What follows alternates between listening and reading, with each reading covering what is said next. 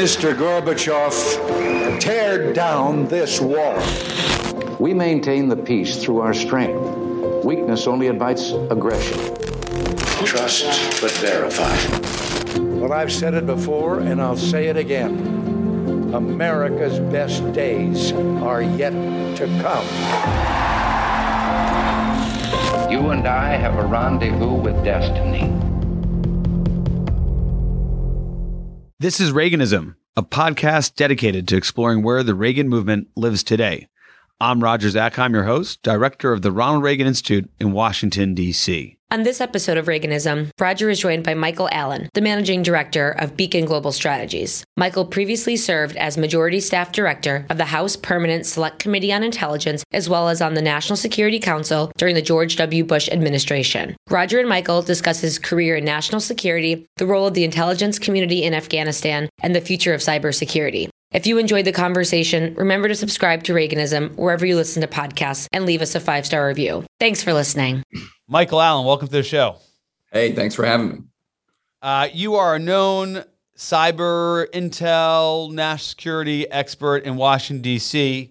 For those who don't know you, you kind of came to that world or came on the scene in a public fashion during the George W. Bush administration, where you served on the National Security Council staff, first as the person leading legislative affairs for the National Security Council. Steve Hadley was the National Security Advisor at the time. Then, of course, you were a senior director dealing with counterproliferation issues. How'd you get on the Bush team?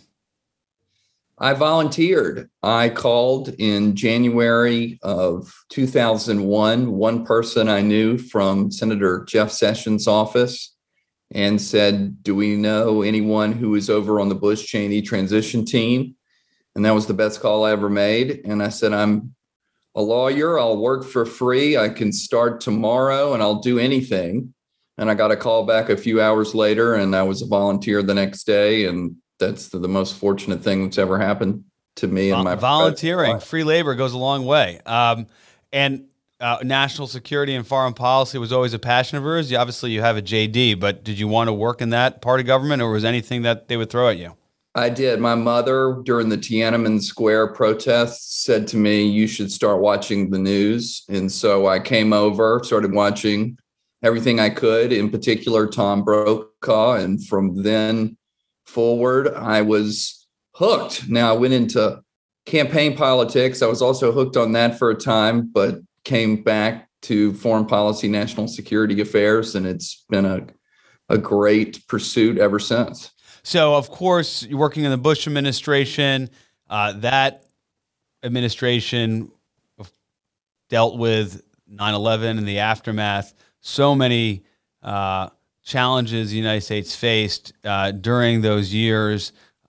You were involved in a lot of it. Talk to me first about the intelligence community. You're the author of a book called Blinking Red: Crisis and Compromise in American Intelligence After 9/11. My recollection is, Michael, after your service in the Bush administration and then serving as the staff director of the House Permanent Select Committee on Intelligence, you had this expertise in the intelligence community, and you decided to write a book about how it was organized and how it was reformed and the intelligence failures that led up to 9/11. Why'd you write that book? And a lot's changed since, but take us through the kind of the major argument insight from Blinking Red.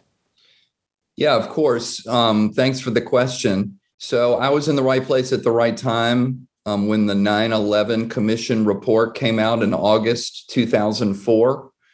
This was something all of a sudden that the Bush White House had to deal with. And so I was lucky enough to become the the working level legislative affairs officer on the ensuing sprint to legislate and reorganize the intelligence community. But going backwards, we saw two massive intelligence failures in President Bush's first term. I mean, the first was, of course, while the CIA and others may have provided strategic warning that there were terrorists out to get the United States, there was nothing specific. There was no tactical warning that they might take airplanes. And so it was a large intelligence failure, and the 9/11 Commission and congressional committees were very busy studying what happened. One of their conclusions, and this is really interesting, especially if you go back and read the 9/11 Commission, the CIA was onto several al-Qaeda terrorists overseas, and we followed them around Asia, and we lost them when they came into the United States. The CIA's remit is not inside the United States. It's for the FBI to do it. And as the 9/11 Commission famously said, we fumbled the handoff. And so the 9/11 Commission started to think to themselves, you know what? It's not the era of the Soviet Union anymore when all of our intelligence assets like satellites and the rest can stare overseas. We need to be able to adapt to a new,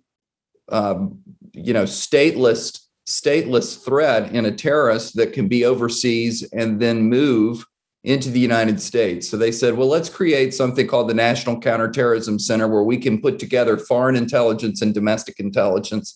And I just thought it was a fascinating story. And since I was the working level guy on it, I thought I ought to record it for history. It's not the most exciting book in the world, but if you want to know how in the world did we end up creating a National Counterterrorism Center and then also a new leader of the intelligence community, the Director of National Intelligence, this is the book that you'll go back and look at.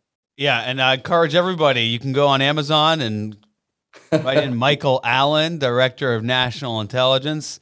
We're looking at him here probably in his home office, but, there's still some empty bookshelves there. So if we buy more books, maybe he could. It made it into paperback. Somebody's still reading it out there.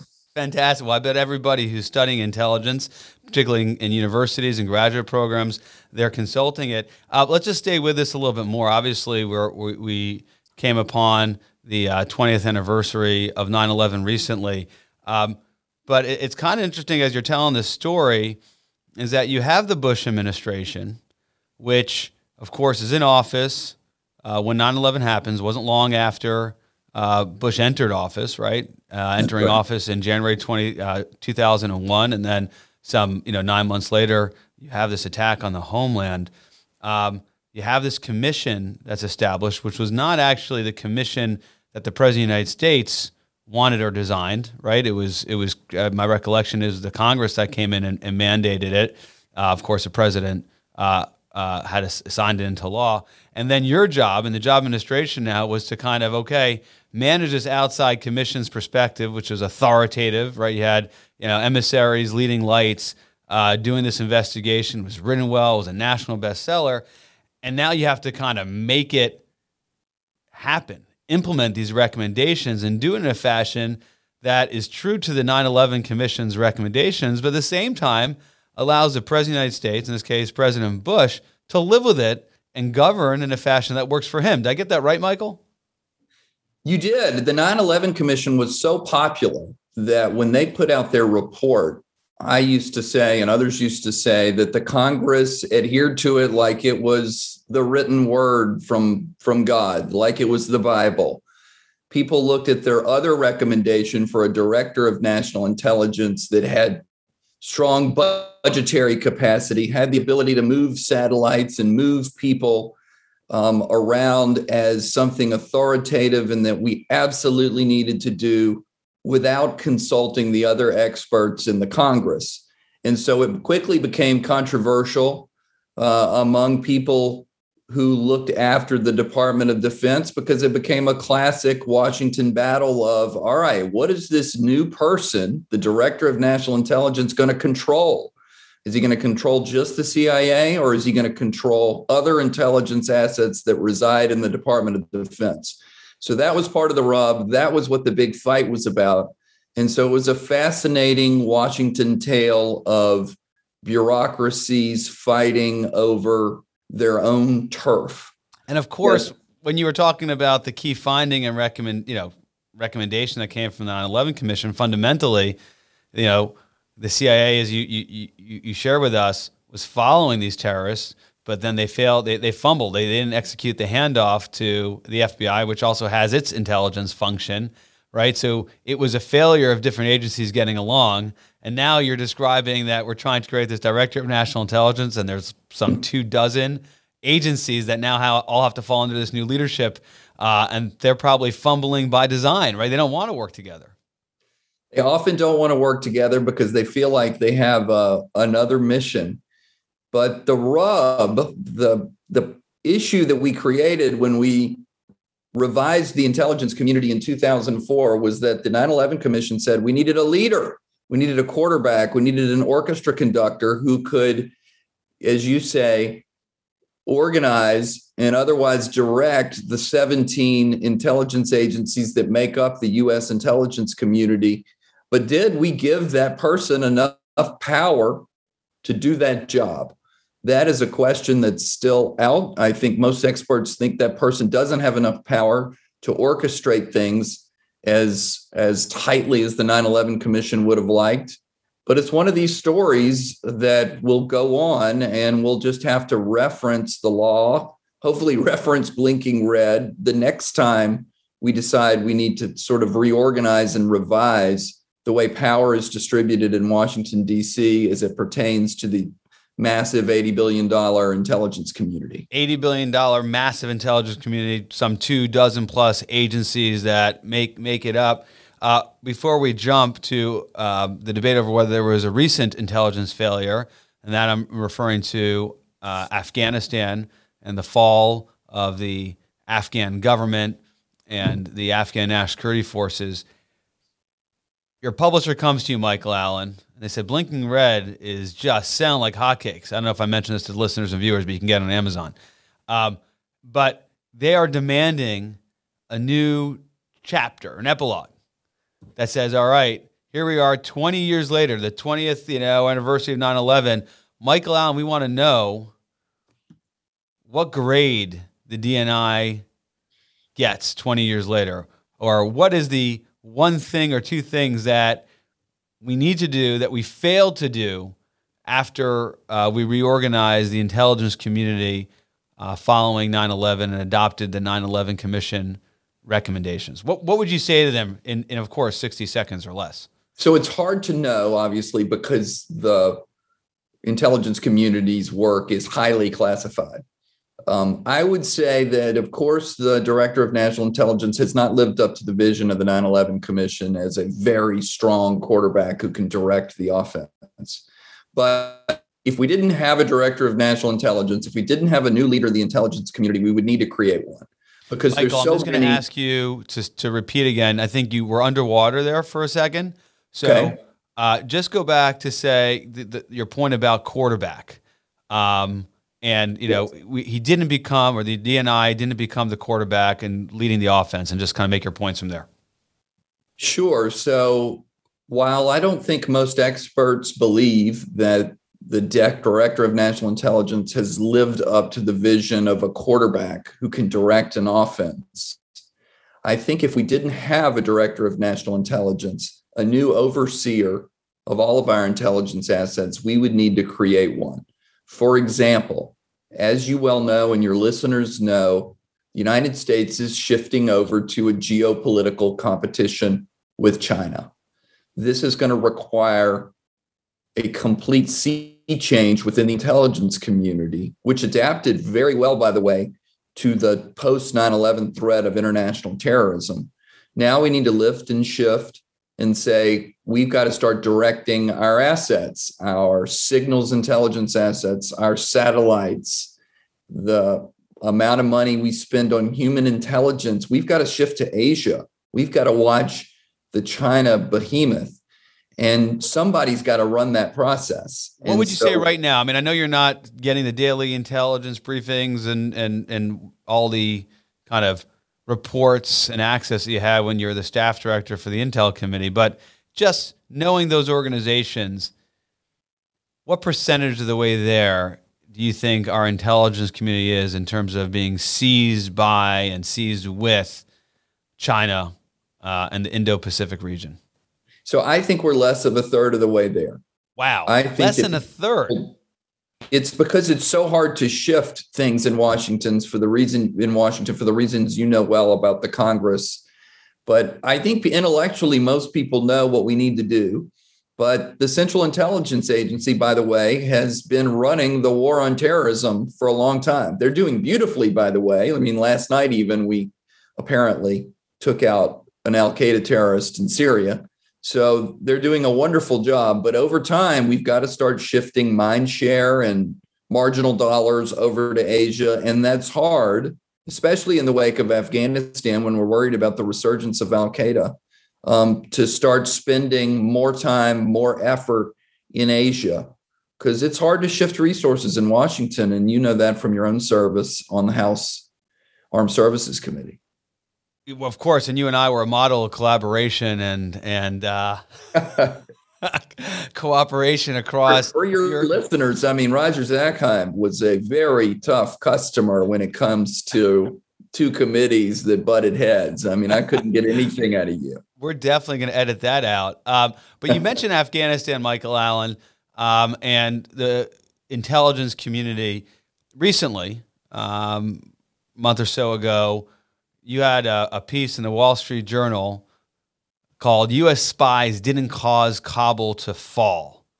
And it was a spirited defense of the intelligence community, outlining what the intelligence community does and does not do, and any failure, this is my summary, not a direct quote, that the U.S. government, U.S. military, the Biden administration experienced in the exit from Afghanistan was not a failure that should be at the feet of our intelligence community, but instead policymakers, and specifically President Biden and his administration. Take us through that argument, or correct me if I didn't present it correctly.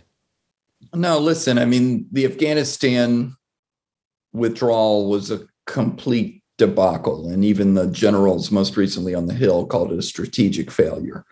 And I was worried, and I'm still worried, that at some point politicians will try and shift the blame onto the intelligence community and say, hey, you know what? We didn't have warning. Warning is the most basic function of the intelligence community, and we had no idea that it was going to happen, and therefore it's their fault.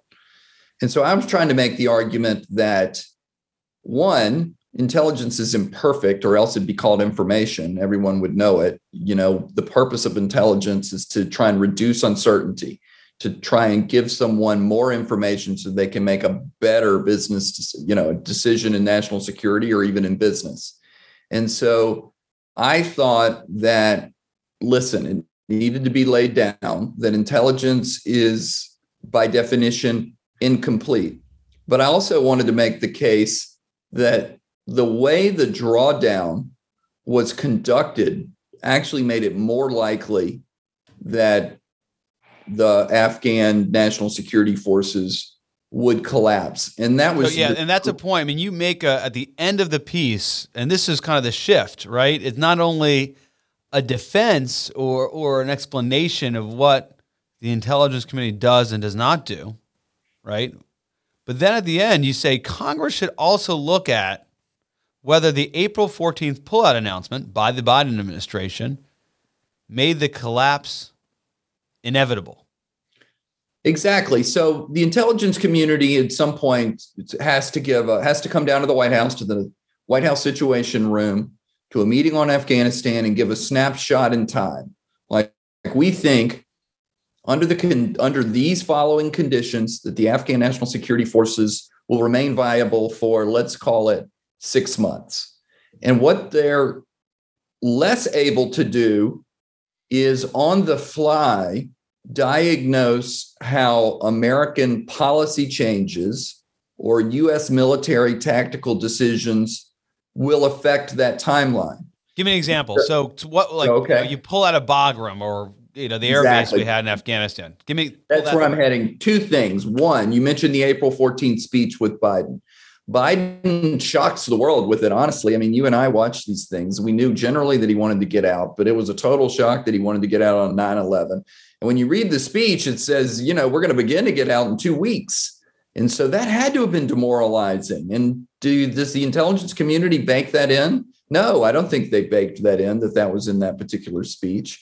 And the other thing was the shock of getting out of Bagram in the middle of the night. That must have been demoralizing to the Afghan National Security Forces that their American comrades in arms for so many years left in the middle of the night, didn't even leave them the keys, and turned off the power, so much so that looters were the first to figure it out and looted what was left in the base before the Afghan National Security Forces took the base over. So these were decisions that I don't think ought to be charged to the intelligence community in the assessment that we'll have to make as a country on which institutions and which government agencies failed on the analysis of when we were getting out of Afghanistan. You know, one other piece in that sentence I quoted is you said Congress should look into this. Explain to everybody why you turned to Congress to explore what happened with the debacle, the failed strategic failure of our withdrawal from Afghanistan. And obviously, this is my transition to your experience as a staff director on one of the most significant committees in Congress, the Intelligence Committee in the House of Representatives.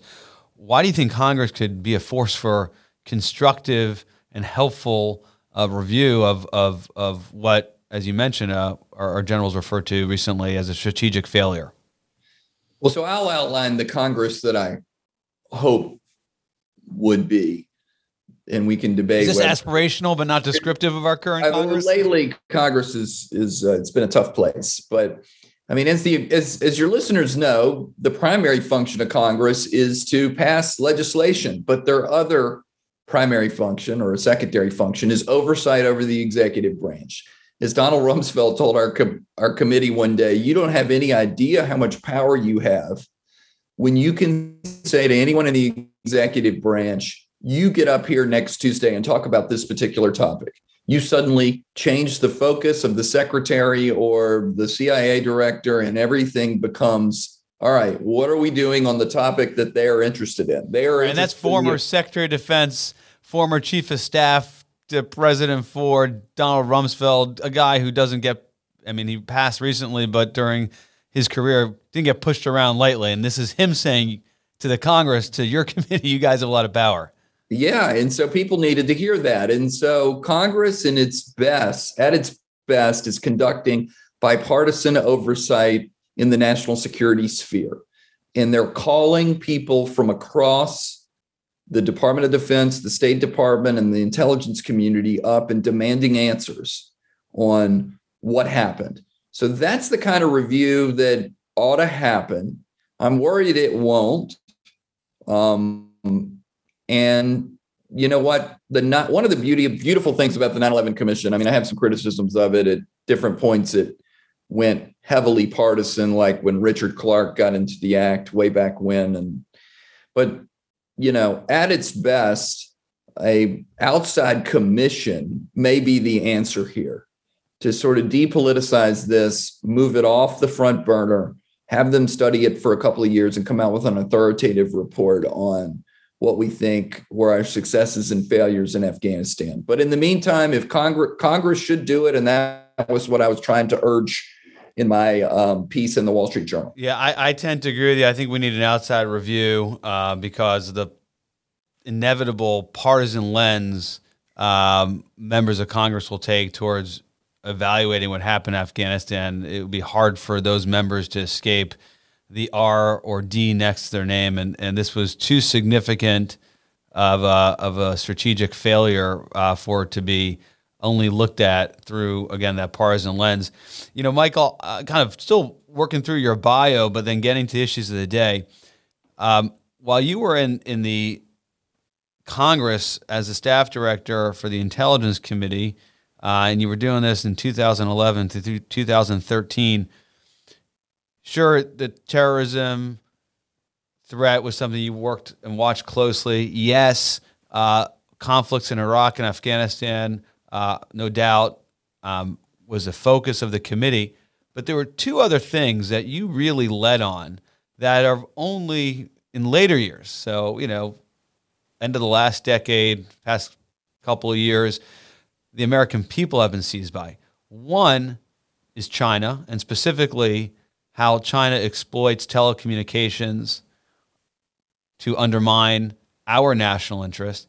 And relatedly, but separate, the cyber threats. Both of those things really were being pushed and addressed while you were the staff director of the intelligence community. Give me just a quick kind of reflection on how those issues kind of came before the committee. Was it obvious, right, in 2011, 2012, 2013? Or was it, you saw something and understood it, had a briefing, kind of opened your eyes and said, no, we got to shine light on this problem because it's going to really impact us. Of course, now, a decade later, we all understand, and there's a consensus around China or cyber. We're experiencing it every day. But what was it a decade ago when you were working on this in the Congress? So when we took when the Republicans took over the Congress in the 2010 midterm elections, Mike Rogers of Michigan became the chairman, and I became his staff director. And as we toured all the intelligence agencies around town to say, hey, what's on your mind? One was CIA was about to get Osama bin Laden, and they briefed us on that in January, and we got him in May. But when we went out to the National Security Agency, we'd always heard about cyber. There was a cyber office in the White House. So, it's not that we didn't know about it, but we were briefed on what we all now know out in the public realm. And that is the incredibly aggressive and successful efforts by China to outright steal and pilfer America's intellectual prowess. Our intellectual property has been stolen time and time again. And it wasn't just the F-35, our state-of-the-art aircraft, which we had read about maybe in the New York Times in that time period. They were even stealing the recipes of seeds in the Midwest. They were stealing computer secrets, anything that you could possibly imagine. Pilfering our economy. Pilfering our economy. And the head of the National Security Agency, General Keith Alexander, said to us privately what he has since said publicly, which is this is the greatest transfer of wealth in the history of the world. He was saying this back in this period of 2011, Michael? He was. He was sounding the alarm. And it was shocking. Greatest transfer of wealth in the history of the world. And this is coming from a general officer in the National Security Agency. Take 30 seconds and explain why that 4-star sitting, what that individual does and what the National Security Agency is. I mean, I think since Edward Snowden, more people are familiar with it. But just top level, why is that a significant intelligence agency? So the National Security Agency is our electronic eavesdropping agency. Think of the big satellites during the Cold War that are sitting over in the United Kingdom trying to gather Russian communications or something like that. But as the world became more digital and more communications came online, the National Security Agency, by the way, whose job is to examine things overseas, not within the United States, like Edward Snowden tried to make us all think. So he's able to see network traffic. He's able to see what the Chinese are up to because he's looking at the Chinese. And that's where he sees all of this activity. And he starts to sound the alarm. I'm sure he was telling the Obama White House this, and later President Obama did try to address it with Xi Jinping, the premier of China. But at this time, he's letting us know. And so this was one of the big things that grabbed my boss's attention and that he began to talk about very, very publicly. So and the way you did it, I'm cutting you off because I want you to get to kind of how you were the real trailblazer, at least in a public way, talking about this Chinese telecommunications company, Huawei, and your committee issued a report and basically said, hey, this is the threat. Now, was Huawei just the biggest and baddest of the group? How did you arrive at Huawei being the mechanism through which you shared with the world this really significant challenge? So just looking at what I've said previously already, we're thinking China is incredibly aggressive on cyber. And then we started to think, what if the Chinese were able to actually control the telecommunications pipes, so to speak, all over the world?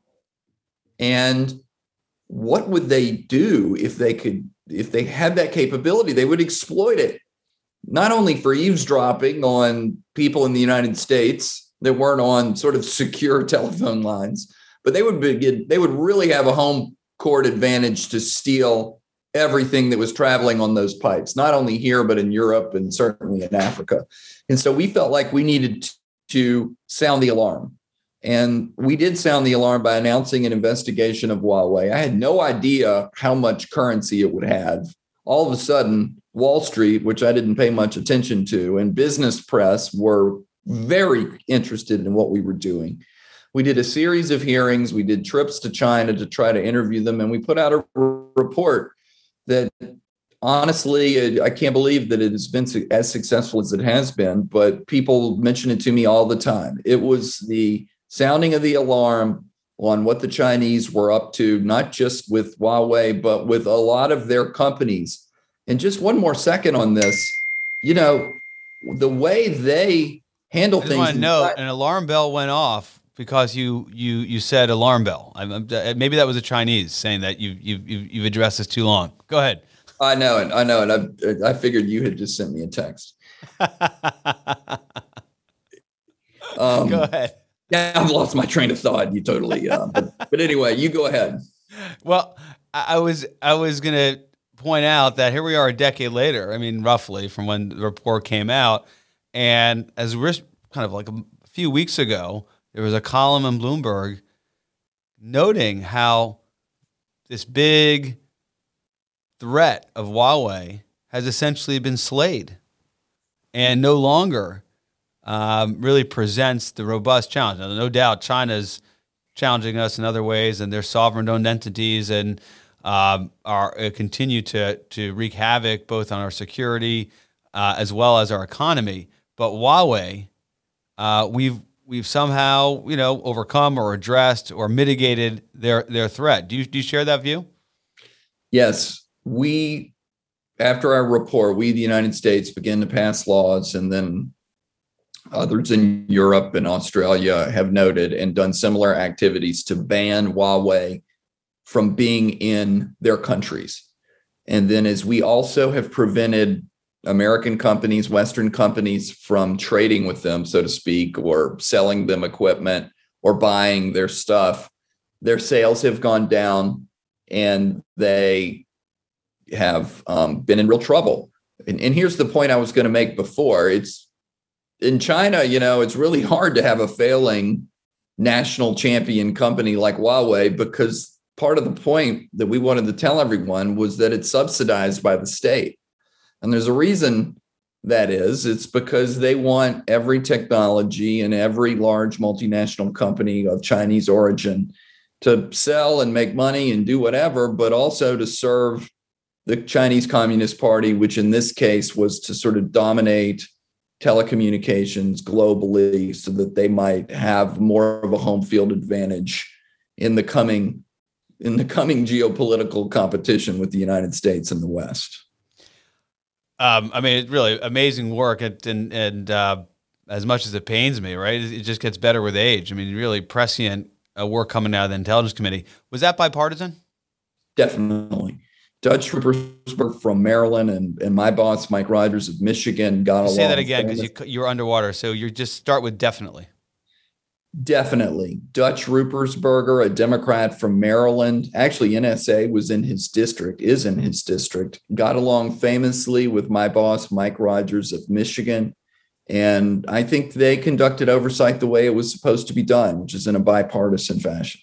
Another area you got into, and then we'll get to the lightning round here in just a minute, was cyber. And you mentioned in talking about the report you worked on with Huawei and bringing that to light, you said, hey, we got this attention from Wall Street. You hadn't paid much attention to Wall Street, and they were all reacting and responding given the significant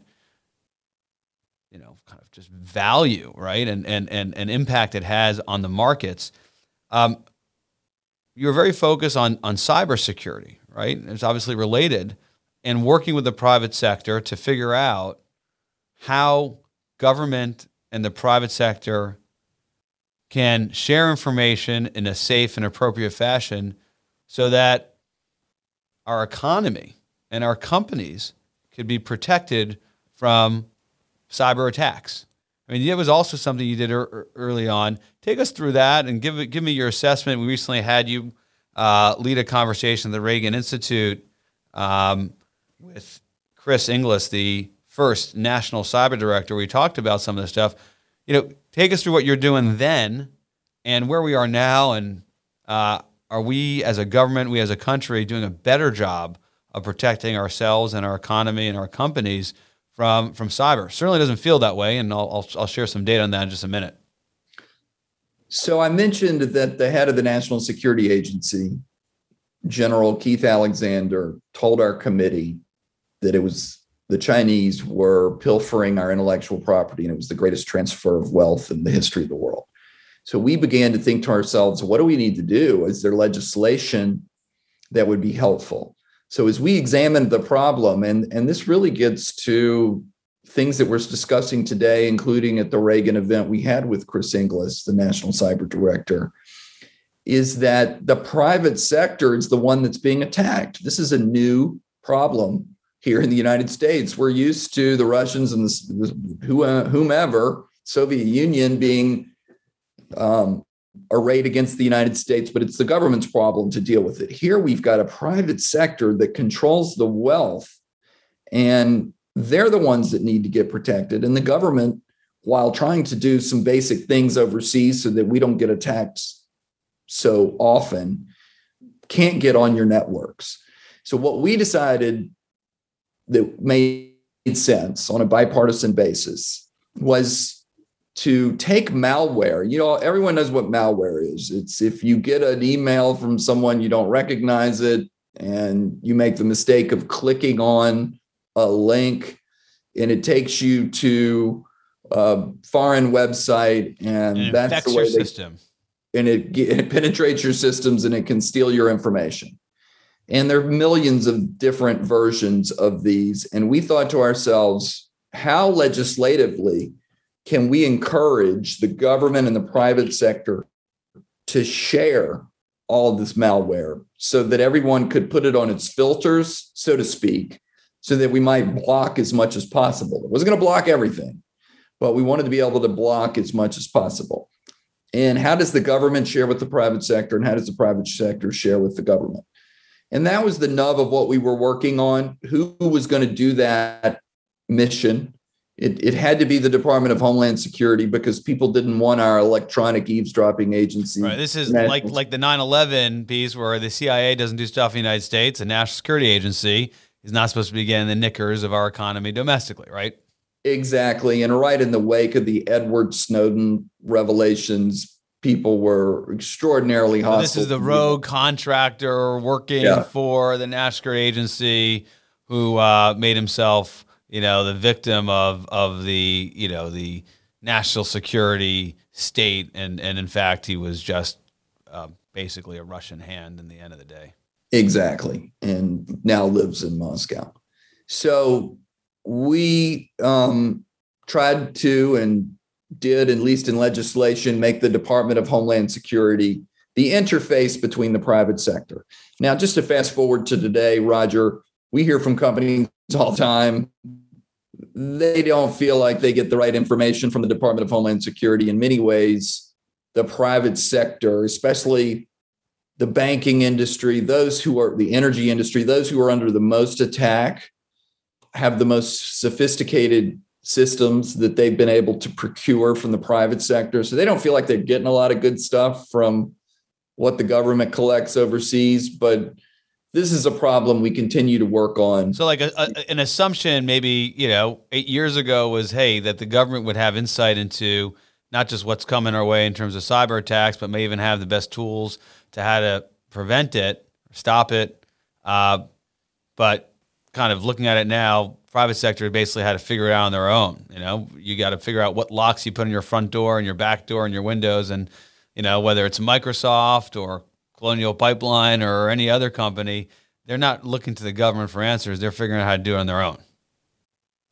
They are, but they know. And there's something called a 0-day exploit, which I think your readers or your listeners ought to know about. That just means it's a piece of malware that no one's ever seen before. And that's the kind of stuff that still penetrates the defenses of a bank or whomever, credit card company. They want to know, does the NSA, as they canvass overseas to see what the Chinese are doing, do they see these 0-day exploits? Can you share them back with the private sector so that we can put them on our filters and protect ourselves? That's the part that we're not doing well yet. We've got to do better as a country. It just is harder here in the United States because we're a democracy and power is diffuse, and we're working on it. 88% of Americans in our Reagan National Defense Survey say that cyber attacks on personal computers and accounts is what they're concerned about. It's the highest kind of percentage of any threat. 88% of Americans are concerned about cyber. That's more than a nuclear attack on this country or a terrorist attack. It's cyber. And whether it's SolarWinds or Colonial Pipeline, they get reminded every day, seems like it, of how this seems to be the Wild West, and it could happen to anyone at any time. Is that what an amazing statistic? Yeah, what an amazing statistic. I had no idea it would be that high. But is it rational? Is it reasonable given your expertise and the work you've done in government, now out of government in Beacon Global Strategies, that this is something that is the American people are perceiving correctly? I think so, because it's the one that's going to hit them in their own living room or kitchen table. It's the government's problem to figure out the Iranian nuclear program or the size of the Chinese Navy. The national security threat that's hitting Americans in their own homes is cybersecurity in many cases. And so I understand why they're nervous about it once I hear your statistic. Last question on this, and then we'll go to lightning round. Great conversation, Michael. Thank you for the time. You recently hosted an event at the Reagan Institute. Excellent moderator, I might add, with Dave Levy of Amazon Web Services and Chris Inglis, who is the newest national cyber director. Do you think that the Biden administration is organizing government in a better, improved fashion to deal with these issues? And specifically, do we need a national cyber director?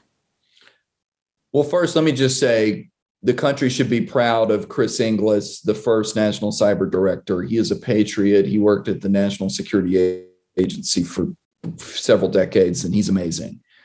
And I have to compliment the Biden administration for putting talent, putting really superstars in the cyber positions across the government. I do have a question whether we have too many cooks in the kitchen. Roger, what do you mean by that? We have Chris Inglis, but you also have the National Security Council. Go ahead. Yes, and officials at the Department of Homeland Security. And so, we just call this lanes in the road. Do all of you know what the other people are doing? Or are you all trying to do the same thing and making a hash out of it? So I'm worried a little bit about that. Congress, we both worked in Congress. Congress, and this has some appeal, but Congress's attitude is like, wow, hard problem. We need a czar. We need somebody on the White House grounds who can direct people across the interagency. And by that, I mean all the departments and bureaucracies. And, I hope it works. There's a lot of scholarship out there on whether having White House czars, so to speak, is the way to go. But I think that's the way we think of what Chris Inglis is trying to do. The jury is still out, but I'm hopeful that because they have so many quality people on the mission that it will succeed. Is the metric, Michael, ultimately less attacks, high-profile attacks like we saw with Colonial Pipeline or SolarWinds? Or is the metric that we're getting after it and we're starting to see more public discussion of U.S. offensive cyber operations? What do you want to see? Organizing the kind of the chairs of leadership is a fairly kind of bureaucratic inside Washington way to, establish whether you're doing something. But ultimately, it's about Are there less attacks? Are we responding more forcefully to those attacks, right? I mean, what's your view on that? Well, I want to see more top down and more bottom up. Now, by more bottom up, that means cyber hygiene. That means people that own small businesses or businesses around the country that think to themselves, you know what, the Chinese have no interest in my particular business, or the Russians or people that or international hacking groups have no interest in what I'm doing. We've got to be able to say to them over time, yes, you know what, they are interested in it. There was a hospital in my hometown of Mobile, Alabama, that was the subject of a ransomware attack. So it is happening across the country. And so one measure has got to be, are there more companies, are there more people across the United States taking cyber seriously and doing the cyber basics that they need to as a country? But from the top down, go ahead. And from the top down, we need to see more from the federal government to protect private sector entities. Let's leave it there on cyber and close out this discussion with our lightning round. This is where, Michael, you go from being policy expert, Washington insider, to Reagan enthusiast. So get ready. We want you to share with us your favorite book on President Reagan, your favorite speech by President Reagan, and your favorite Reagan quote. You can give us all three, two, or just one. Whatever you got to do it quick. Paul Leto's book on Ronald Reagan was terrific.